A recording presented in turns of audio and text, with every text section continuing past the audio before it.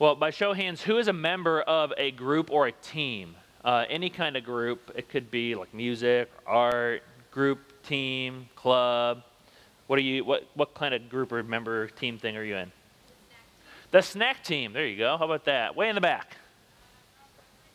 Cross country. What else? Who else is in a group or a team? I need some options. Middle. Soccer. So that's sports. Football. How about some non-athletic teams? We have a snack team. Anything else?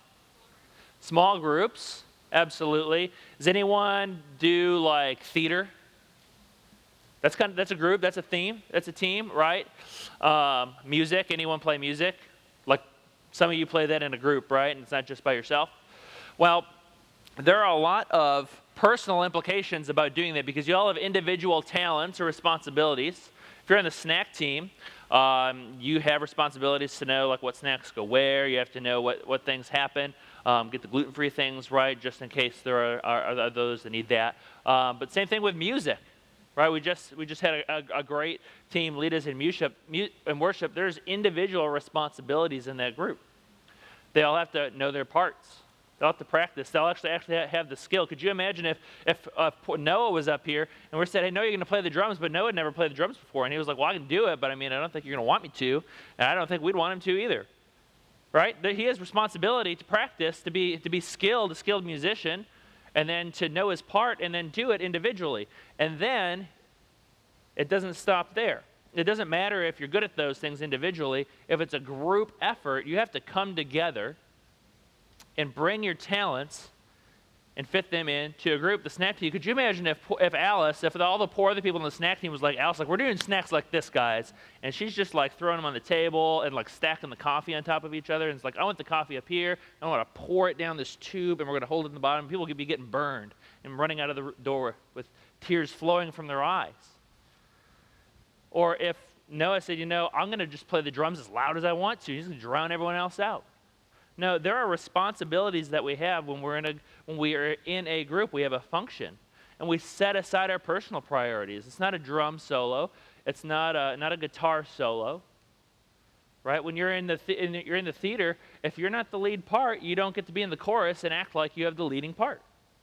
And even if you have the leading part, if that's where you are, you don't get to trample over what everyone else is doing. You have to fit in your role so that as a group, you achieve the end. Well, in the same way, we discovered in Ephesians 2, 1 through 10, that we have an individual position in Christ. We have an individual position in Christ. The position of every person before Christ is that they're dead. That we're all born in that position. We are dead. No spiritual life. And that because of that, we walked in accordance to the world. We engaged in sin. We were called children of wrath. Then we saw individually, God delivers people individually, right? He takes the initiative because of his mercy and love, and he gives us life. And he raises us with Christ and seats us at Christ's right hand. And then on Wednesday, we explored really the purpose of deliverance. What are we supposed to do? And it's those good works that God has prepared for us to walk in that we're supposed to do. Well, after exploring and explaining that individual position in Christ, Paul now turns his attention in Ephesians 2:11 through the end of the chapter into our corporate position in Christ. Not only do we have an individual position, we have a corporate position. We are brought into relationship not just with Christ, but with the fellowship of saints, with all believers. And there are profound truths that flow from that. You see, just like individuals on a team have implications and we have to relate with one another differently on a team, the same is true in the church. We don't come into the body of Christ and as individuals push forth our personal pet feelings, our projects, our initiatives. No, we come together as a body of Christ unified to his purpose. And to understand our position in Christ corporately, those Gentiles in Ephesus, and most of us here, is going to be the focus of Paul's Paul's explanation here at the beginning of the chapter, in verses 11 and 12, they're going to have to remember that they were both physically and spiritually separated from Israel. So our title today is Remember. Remember, it's a call to all of us to remember some key things that we'll explore together. So what I'd like for us to do is turn to Ephesians. We're still in chapter 2, and we're going to be studying today verses 11 and 12. So if you'd open your Bibles there with me, Ephesians 2, we're going to look at verses 11 and 12, and I'll start by reading them for us. Paul writes, "Therefore, remember that formerly you, the Gentiles in the flesh, who are called uncircumcision, by the so-called circumcision, which is performed in the flesh by human hands, remember that you were at that time separate from Christ, excluded from the commonwealth of Israel, and strangers to the covenants of promise, having no hope, and without God in the world." So what I want to draw your attention to first is that we've had a number of great Bible teachers coming up through the first chapter and a half of Ephesians, and I have to break it to you, but a number of them have lied to you because they say, hey, Paul doesn't start making commands until chapter 4. So there's a lot of indicatives, a lot of good information in chapters 1, 2, and 3, and then in 4 he's going to start telling you what to do. Hate to break it to you, but in chapter 2, verse 11, Paul's telling us to do something, and it's not a doctrinal thing. I understand what they're saying. Paul's not going to give doctrinal instruction until chapter 3. That is true.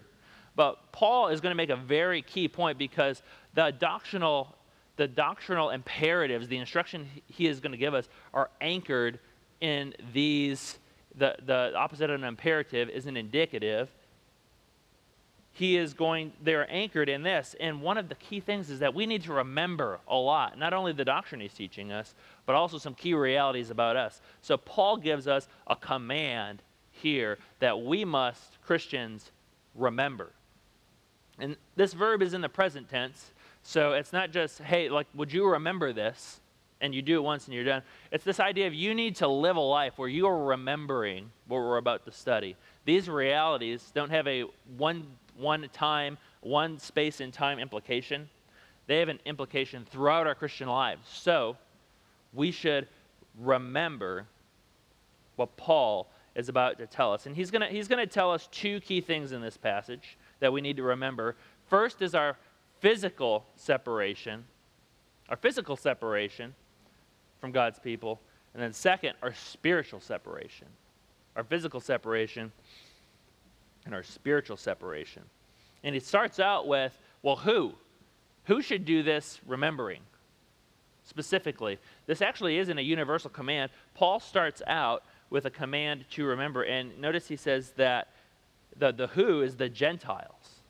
The who is the Gentiles. And I'm going to assume that's most of us here.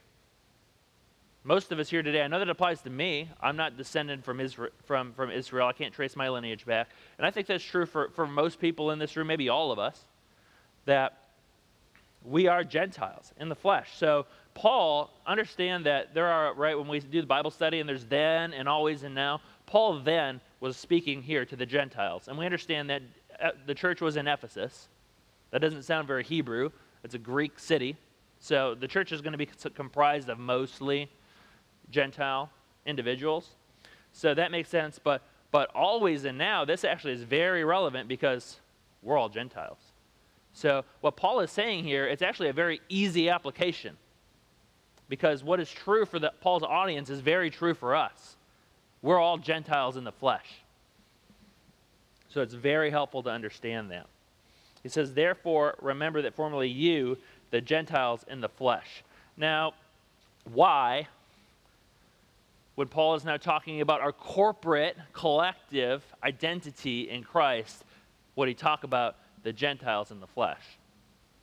Well, if you're any student of the Bible at all, you understand that there's probably no greater divide, friction point, distinction, fight, and tension in Scripture between two groups of people than the Jews and the Gentiles. And if they're going to come together in Christ, if Christ is saving Jews and as Christ is saving Gentiles, and they're going to come together and they're going to be in a church, if they're going to be in the church, universally, and in a local church like this, and sit next to each other, well, there's going to have to be some discussion that has to happen, because there is a lot of tension. You know, we have a lot of talk about separation and a division in our world, and people will talk about, like, when you have like the current social justice movement, and there's this enmity that truly does exist between some different racial groups within America and across the world. That's true. Those are real things that happen. But the solution is found in Christ, which is what Paul's ultimate point is going to be here.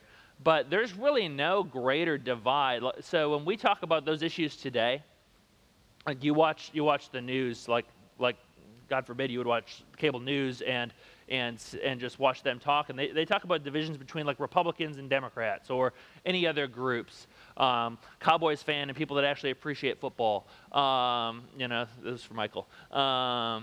You have divisions between different races, different countries, Palestinian and Jew. You have divisions between nations, Ukraine and Russia, all these divisions, and they talk about them like it's the worst division possible. Well, understand that the enmity between Jews and Gentiles far surpassed any of those divisions.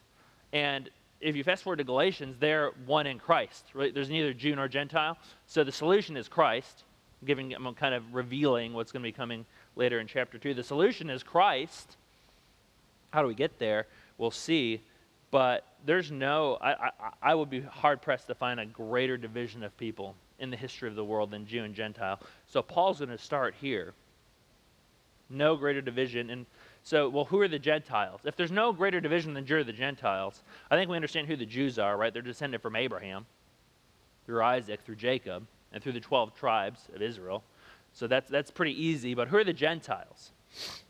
Well, the word in the verse Gentiles in Greek is just the word ethnos, which you're familiar with, right? It sounds like ethnicity. It just means nations.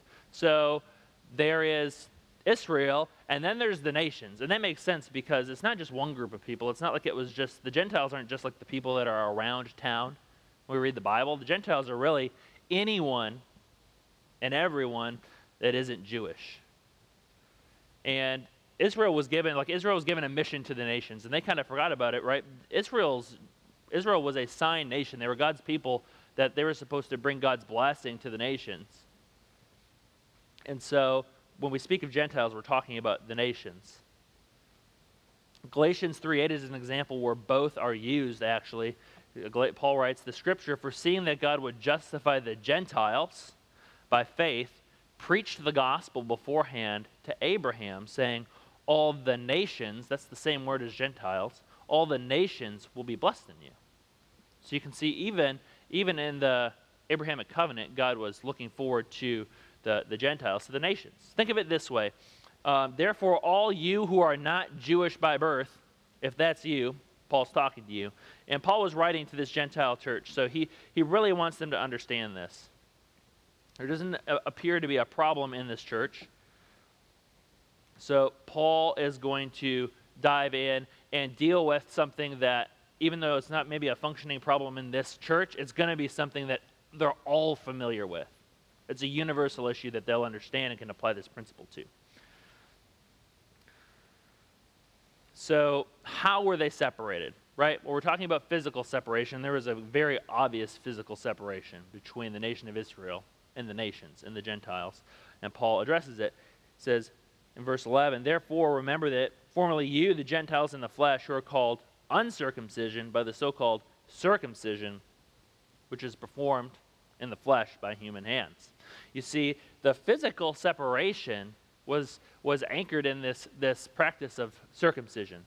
And we're all familiar with what that is. It's just simply defined as a ritual act of incising or removing a male child's foreskin. And the Jews did that 8 days after birth because that's what the Levitical law taught them to do. There was a formal practice of how they were to do it. And so the question is, well, why?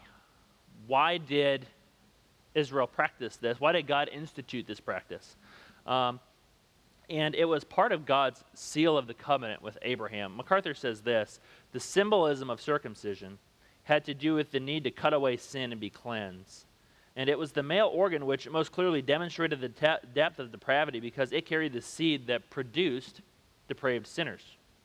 Thus, circumcision symbolized the need for profoundly deep cleansing to reverse the effects of this depravity. And there's a number of times in the Old Testament God tied circumcision to many things. But understand that it's not just this picture. It actually signified Israel as a totally distinct people group from the nations. Because Israel was proud of this, right? They would insult the nations, the Gentiles, by saying they're uncircumcised, right? They're unclean. They don't have this sign. God gave us this sign for us. And the Gentiles, they don't do this. So they look down on them for it. And that's where you see that enmity comes in. God gave them something. It wasn't because, remember, God didn't tell Abraham, hey, I picked you because you're great, right? God told Abraham, I picked you because I picked you. I love you because I love you. But Israel, they set that part aside, and they're like, God loves us. We're God's chosen people. He gave us this sign, and he didn't give any of you this sign. So they used it as a point where they would, not only, God divided for a purpose that they forgot, but they used that as a purpose to insult and attack. You remember, God's purpose of this was really to make a distinct people, because what happened in Genesis 3, God made a promise to restore mankind to himself, and then God created a people, so it'd be very obvious through whom the promised seed would come. So that we wouldn't have to guess, well, is the Messiah, are they going to come from the Persians, or are they going to come from the Chinese, or the Babylonians? They're going to come from the Americas or Europe? No, God was really clear, listen, like my seed, my chosen one is going to come from Israel, and I'm going to give them some specific distinctions, and a primary physical one with circumcision, so that it is obvious the people from whom the Messiah will come. But the point of circumcision wasn't just a physical identifier. We see often throughout the scriptures that it's not just the physical identity, it's supposed to turn into a heart attitude. A number of times in the Old Testament, God tied circumcision to an obedient heart, because God's people were supposed to be obedient to him. That was supposed to be a marker. Not just, hey, these people are going to be different, but they're also going to act different. In Deuteronomy 30, verse 6, Moses wrote, moreover, the Lord your God will circumcise your heart and the heart of your descendants, to love the Lord your God with all your heart and with all your soul, that you may live. Jeremiah used this example a number of times. He said in Jeremiah 9, 25 and 26, behold, the days are coming, declares the Lord, that I will punish all who are circumcised and yet uncircumcised. What does that mean? He's going to punish all who are circumcised yet uncircumcised? What are you talking about, Jeremiah? It says, Egypt and Judah and Edom and the sons of Ammon and Moab and all those inhabiting the desert who clip their hair on the temples, for all the nations are uncircumcised, and all the house of Israel are uncircumcised in heart. Uncircumcised in heart. God made it really clear, listen, Israel, just because you have this practice doesn't mean that you're like through the door and that you're safe, which they missed, right? You remember Jesus said, hey, you're of your father the devil, and they're like, we have Abraham as our father. What are you talking about? We've never been enslaved to anyone. Don't know what you're talking about, Jesus. He says, if Abraham was your father, you'd do the works of Abraham. If Abraham was your father, you'd put your faith in me, and your faith would be reckoned as righteousness. See, Israel missed the total point of this physical separation, but Paul is illustrating here that this physical separation was real. There was a real point. There was supposed to be a divide among the nations. And I think it's really practical. Like there are people, like show of hands, because this is pretty true. Are there people that your parents would say, hey, you should not associate with those people? Like maybe people that are going around, like you can't, down here in Texas, you can't like bash mailboxes off a post because they're all brick, but I grew up in the country, and people would do that. They would drive around in a car with a baseball bat, and they would like knock down people's mailboxes. It's like, why would you, like, it's my mailbox. Like, I mean, and actually it's a federal crime, because you buy a mailbox, it's actually not your property, it's property of the federal government that you pay for, and so it's actually a pretty serious crime to do that. But people, like, don't go driving around in cars with those people that are bashing mailboxes, right? You shouldn't associate with those people. It's not okay. But it's one thing to say, hey, I shouldn't hang around with them. It's another thing to just go, you know what, those people over there that do that, let's just talk bad about them and insult them and treat them like they're just the most disgusting people that ever existed. Your parents don't tell you to do that, right? They say, hey, you shouldn't associate with those people. Most of your parents, I'm sure, don't say, hey, but don't associate with them and also treat them like trash. They don't do that. But that's what Israel did with the Gentiles. They're like, hey, we shouldn't associate with them. Great, we're going to double down and we're going to treat them like dogs. They totally missed the point. So the Jewish people were obedient to that practice through Christ, and even through today, they still engage in the practice of circumcision. Even to the point, remember in Acts 16, verse 3, Paul had Timothy circumcised, and it wasn't because Timothy was supposed to obey that law. It was because Timothy was from a Greek and a Jewish background. So if he wasn't circumcised, it would have shown those Jewish people that he really kind of had abandoned that Jewish past, and it would have been a problem for his ministry in that city in those early days. But Paul was going to minister to the Jews, so he needed that to happen. And Genesis 7:14 actually gives clear instructions on how to relate to a Jew who's not circumcised in the proper manner. But an uncircumcised male who is not circumcised in the flesh of his foreskin, that person shall be cut off from his people. He has broken my covenant. So if a Jew won't do that, well, he's broken my covenant, he should go. And if Timothy is saying he's a Jew, and he was taught by his mother and grandmother in the scriptures from birth, if that's going to be his story, because it's true, but it's uncircumcised, well, it kind of shows like, well, you didn't even do any of that stuff. So you should be cut off. We shouldn't believe you. If you're going to say you're a Jew, but you haven't done this very basic thing. So that's why Paul had done that. It wasn't to fulfill some law that is for Christians today. It would have cost them the ability to minister. But there's not just a physical separation. There was a citizenship separation. If you were uncircumcised, if you were a Gentile, you weren't a citizen. Like by definition, if you're a citizen of another nationality, you're not a citizen of Israel. And there's benefits that come with that, just like there's benefits of being a citizen of America. If you're a citizen of China, if you live over in China, you don't get access to or you shouldn't, depends on who's in charge, but you don't get access to our court system. You don't have our freedoms. If you live in China, you don't get our constitutional freedoms. They don't apply to you because you don't live here. You don't have access to our economy. You can't buy and trade in the American system of economy. Well, why? Because you're in China, and that's why if you go on Amazon.com, well, they have a different thing. It's called Alibaba, but it's the same thing. Different company, same thing.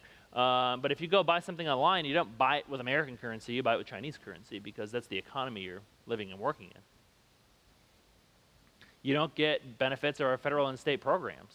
If you're a citizen of China, of Russia, you don't get to get food stamps because you're poor. Like we don't send people in China who are not doing well Medicaid and food stamps, right?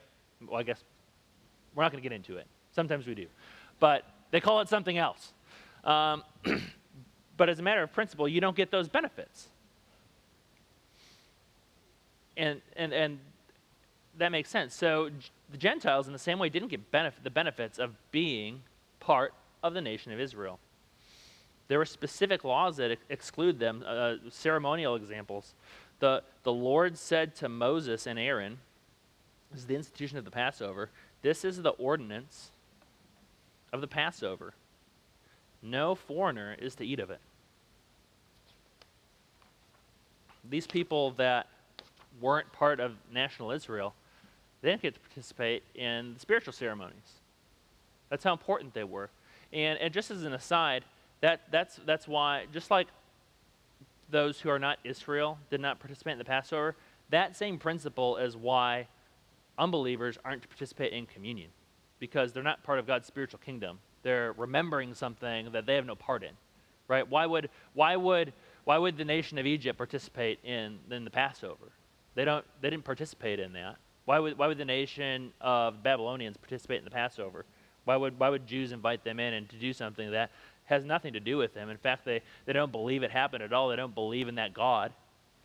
So why would they participate? In the same way, for unbelievers, that's why Tom says each Communion Sunday that if you're an unbeliever, you shouldn't do this because it's not for you. Communion isn't for unbelievers. It's not just something we do to have snack. It has a real significance. And that same principle you see carried through in the New Testament. So the unbelievers, the nations, weren't allowed to participate in the Passover or any of the other ceremonies in Israel. They didn't make sacrifices in the temple. That's actually the next point. Gentiles were not allowed in the temple. There was actually a court in Herod's temple. It was called the Court of the Gentiles, and it was very outside. And they could go there, and there's some trade engaging. They could be talking with people. But then it was called the Most Beautiful Gate, because it was made of incredibly beautiful materials. And they were not allowed to go through that gate. Actually, there was a sign, and summarizing the sign said, if you go through here, you will be punished under penalty of death. If a Gentile were to walk through the Most Beautiful Gate, they could be killed. And the Romans actually allowed them to practice that, right? Because it would be civil unrest. If they were just letting Gentiles go into the temple, they'd have a problem with the Jews being angry and rioting. So Gentiles not only weren't allowed to go to the temple, if they did, they could be killed. That's how serious it was. That's how separated they were. You're not of the people of Israel. You can't walk on this ground. They're very separate. And that separation was actually so strong. You remember, oftentimes in scriptures, you see they walked here and there, and they said, "Shake the dust off your feet." They actually thought like the ground of the Samaritans, who weren't Gentiles. They were Jews that kind of strayed off. They didn't think that they were worshiping God the right way, because they weren't, and they'd shake the dust off their feet. And the same thing, if they had to, they would walk around. If they could do it, they'd walk an extra couple hours or days to not walk through Gentile land. But if they had to, when they got done, they'd shake the dust off their feet, because they didn't want to bring any of that dirty soil through into Holy Land. They didn't want that staying with them. So they'd shake the dust off their feet. There was also no social engagement. Jews didn't have Gentiles over for dinner. They didn't have sinners over for dinner. Do you remember Jesus caught a lot of flack for that? He wasn't having Gentiles over for dinner, but he was having sinners, tax collectors, right? People that were not following the Pharisees' laws, or people that weren't, their life didn't walk in step with the scriptures. They didn't get to have them over for dinner. You didn't invite someone over for dinner. You didn't marry them. You couldn't marry a Gentile. Those were very actually specific instructions God gave. He said, don't intermarry with the nations when you go into the promised land or ever. Why? Well, it's not because we pick on those people because there's some like we're going to be mean to them. What was the purpose of the Jewish nation? Remember, it was the nation that the Messiah was going to come through. So you wouldn't distort that nation. There was a catch, though, and we're going to talk about it in a moment, but if you were a Gentile and you converted, if you were a sojourner in the land and you said, the God of Israel, Yahweh, like he is the true God, he's my God, those things were all washed away, because it really wasn't about your national identity. It was about who was your God, who was the spiritual people of God. William Barclay summarized, this is a long quote, but I think it's very helpful. He summarized the separation well. He writes this: the Jew had an immense contempt for the Gentile. The Gentiles said the Jews were created by God to be fuel for the fires of hell. So look, that's pretty intense.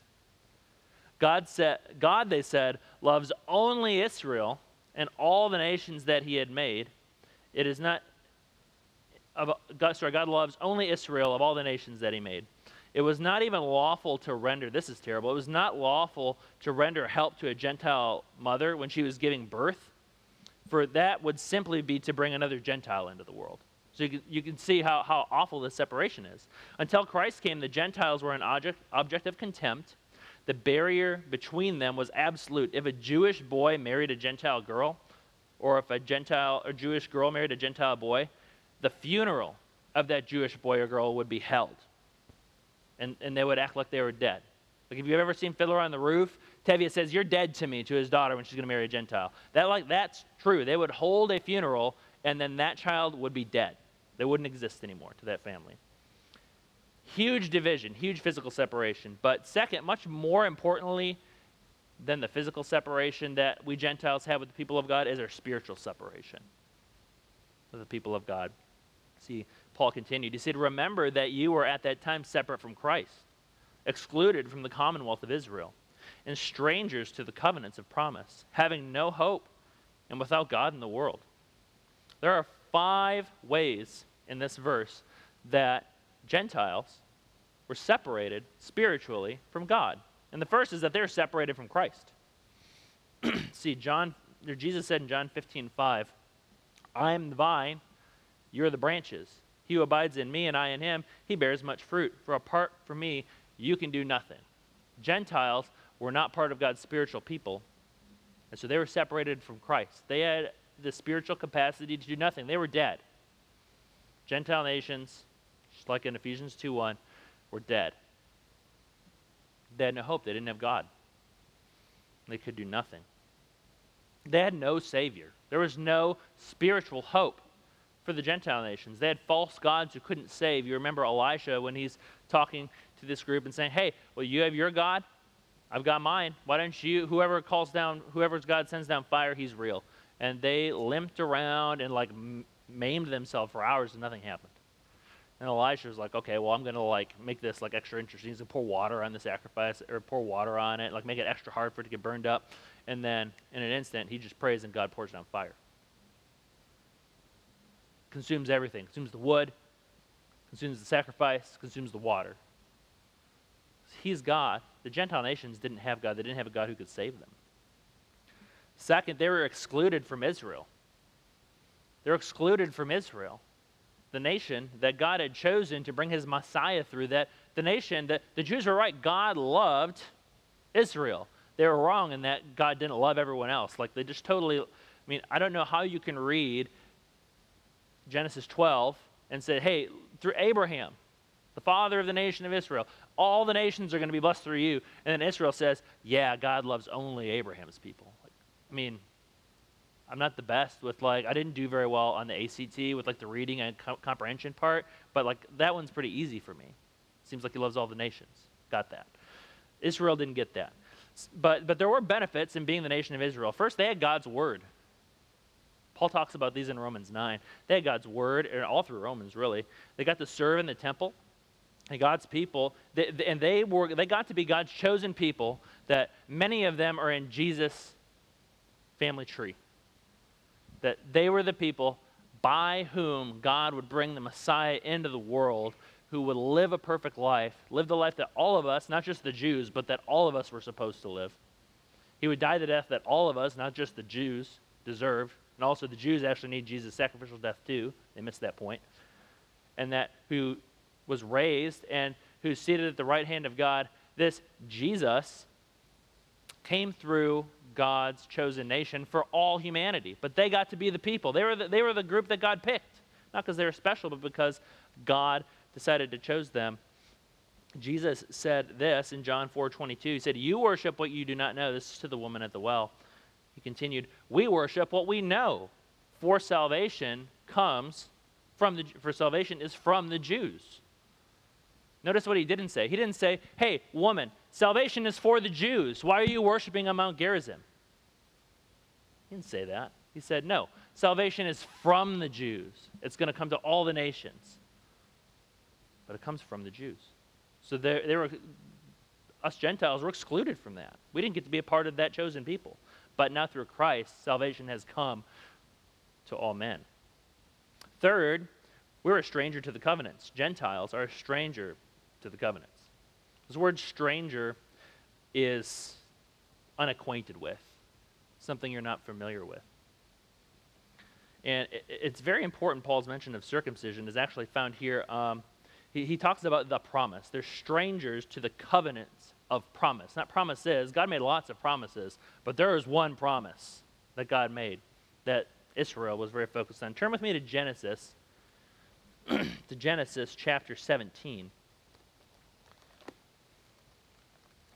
Genesis 17.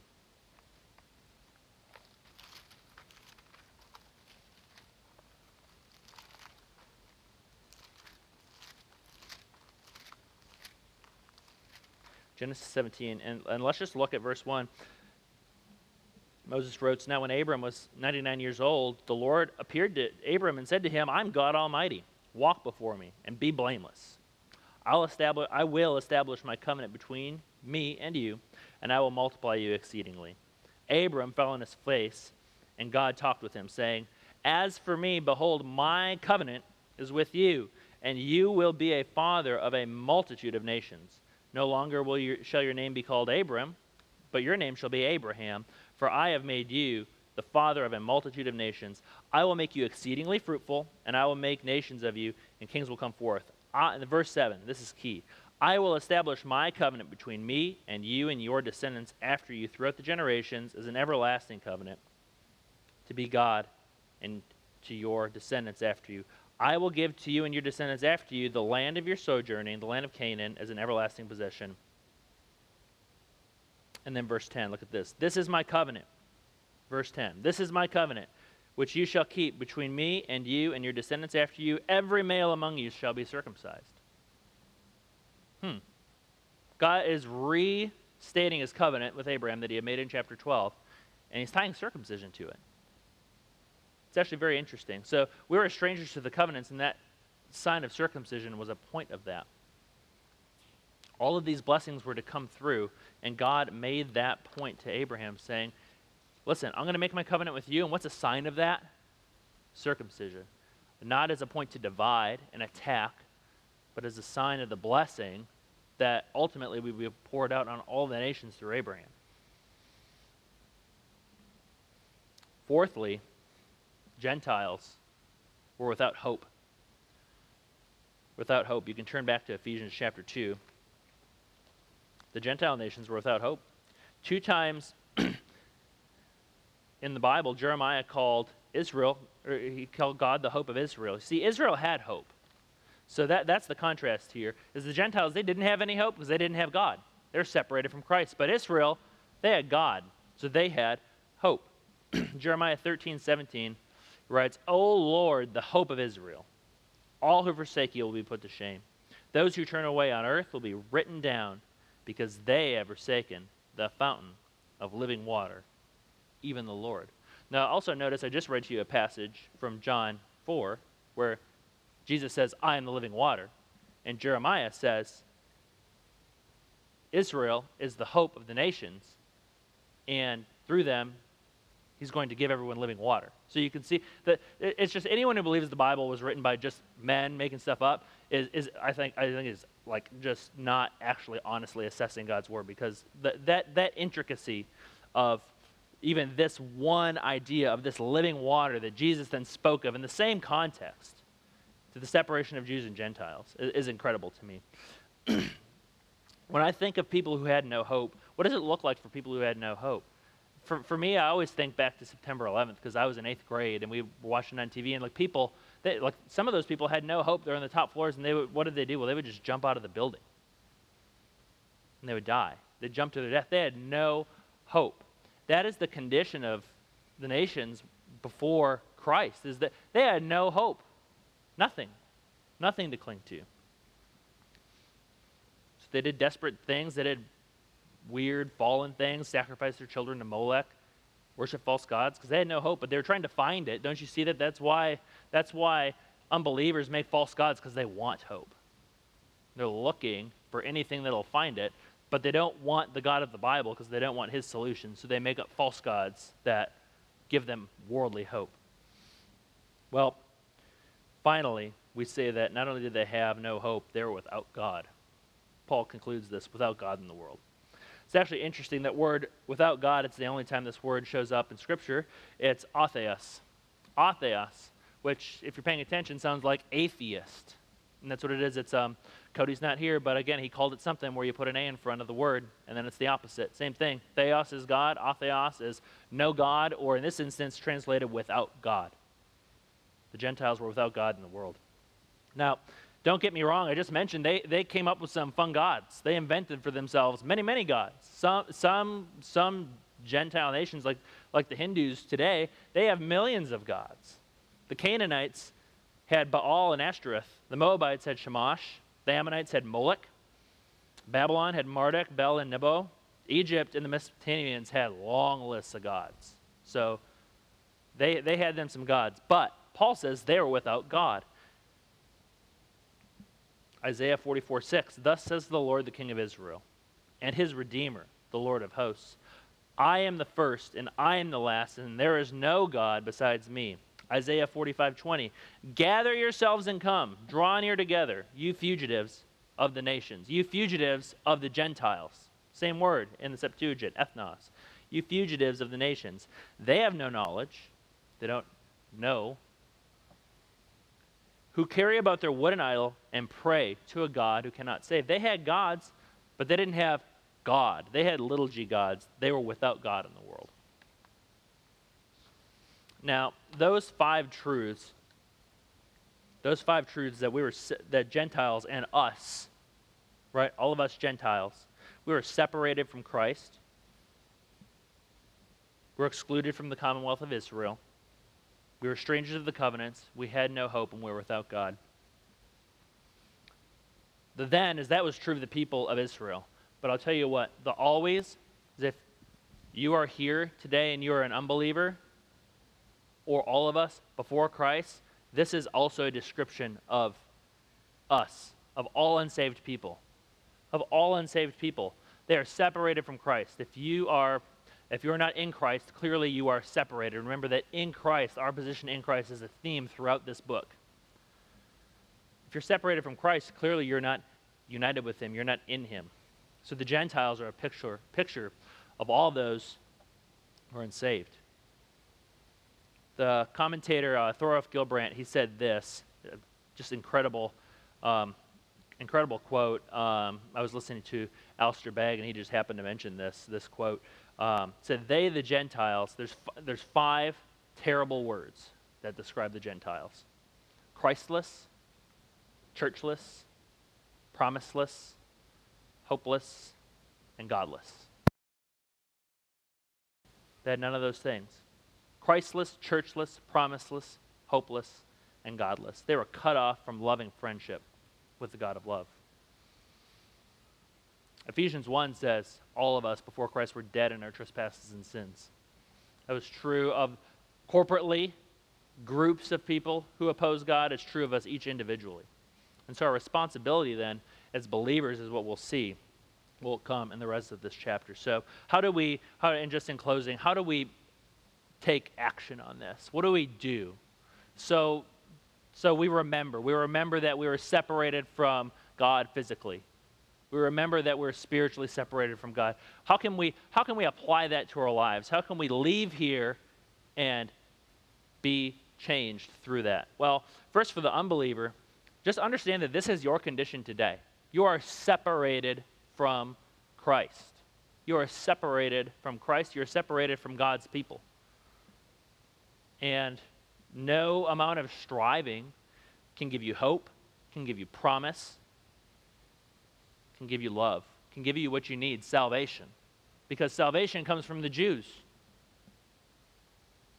And the Jew, Jesus Christ, died and was raised for your redemption. That salvation has come, and all you need to do is turn from your sin and place your trust in that Messiah and that man who came from Abraham as a blessing to the nations, a blessing to all of us here.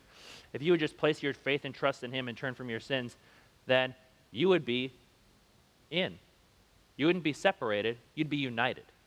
You wouldn't be Christless, you'd be united with Christ. You'd be indwelled by God's own Holy Spirit. For the believer, how does this impact us? Well, I want you to look at verse 13. Verse 13. Just like in Ephesians 2, 1 through 10, Paul doesn't leave us in hopeless states here, dead in our trespasses. In verse 13, he says, but now in Christ Jesus, you who were formerly far off have been brought near by the blood of Christ. How great a passage is that? Like Ephesians 2, I think it's Ephesians 2:4, gets a lot of praise. Like, but God. Like, that's a great verse. But this is the truth found in verse 13 is just as incredible. But now in Christ Jesus, you Gentiles, you people who are cut off from God, Christless, hopeless, separated, you've been brought near. You've been brought near by the blood of Christ. So Christian, my first application point, my first encouragement is this week as we continue the study of this passage, just to read and meditate on verses 13 through 22. Because just like we studied how individually we have responsibilities, and we have realities that are true in Christ, we're going to discover corporately how that reality plays out, how we are good team members, if you will, of the body of Christ. So, and a few quick application points that you can even think of is set aside your personal priorities for Christ's priorities in the church. And second, set aside the strife of personal relationships. Set aside the strife of personal relationships. You see, just like the Jews and Gentiles, they had to set aside the strife of their personal relationships in the church. All of us here, we have personal relationships. We don't get along perfectly with everyone who's a Christian, right? Anyone else, or is it just me? Right? I don't get along perfectly with everyone who's a Christian. And we can be honest about that, and we can, by the Spirit, work on that instead of allowing that division to grow and break apart the unity of the body of Christ. So by setting aside the strife of those relationships, we can be obedient to what Paul will teach us here, to set aside that enmity and strife in the body of Christ. Because when we dwell in unity, we are most representing the truth of Christ and the Godhead, who before the foundation of the world was in perfect unity, planning to redeem people for the glory of Christ. Let's pray. Lord God, we are humbled by this passage that those of us here who are Gentiles, we truly see ourselves in this passage. And how much more real is it for us now, the blessing of Christ who came through your chosen nation, the Jews, to redeem all those who would turn from their sin, place their trust in that Savior, in your Son.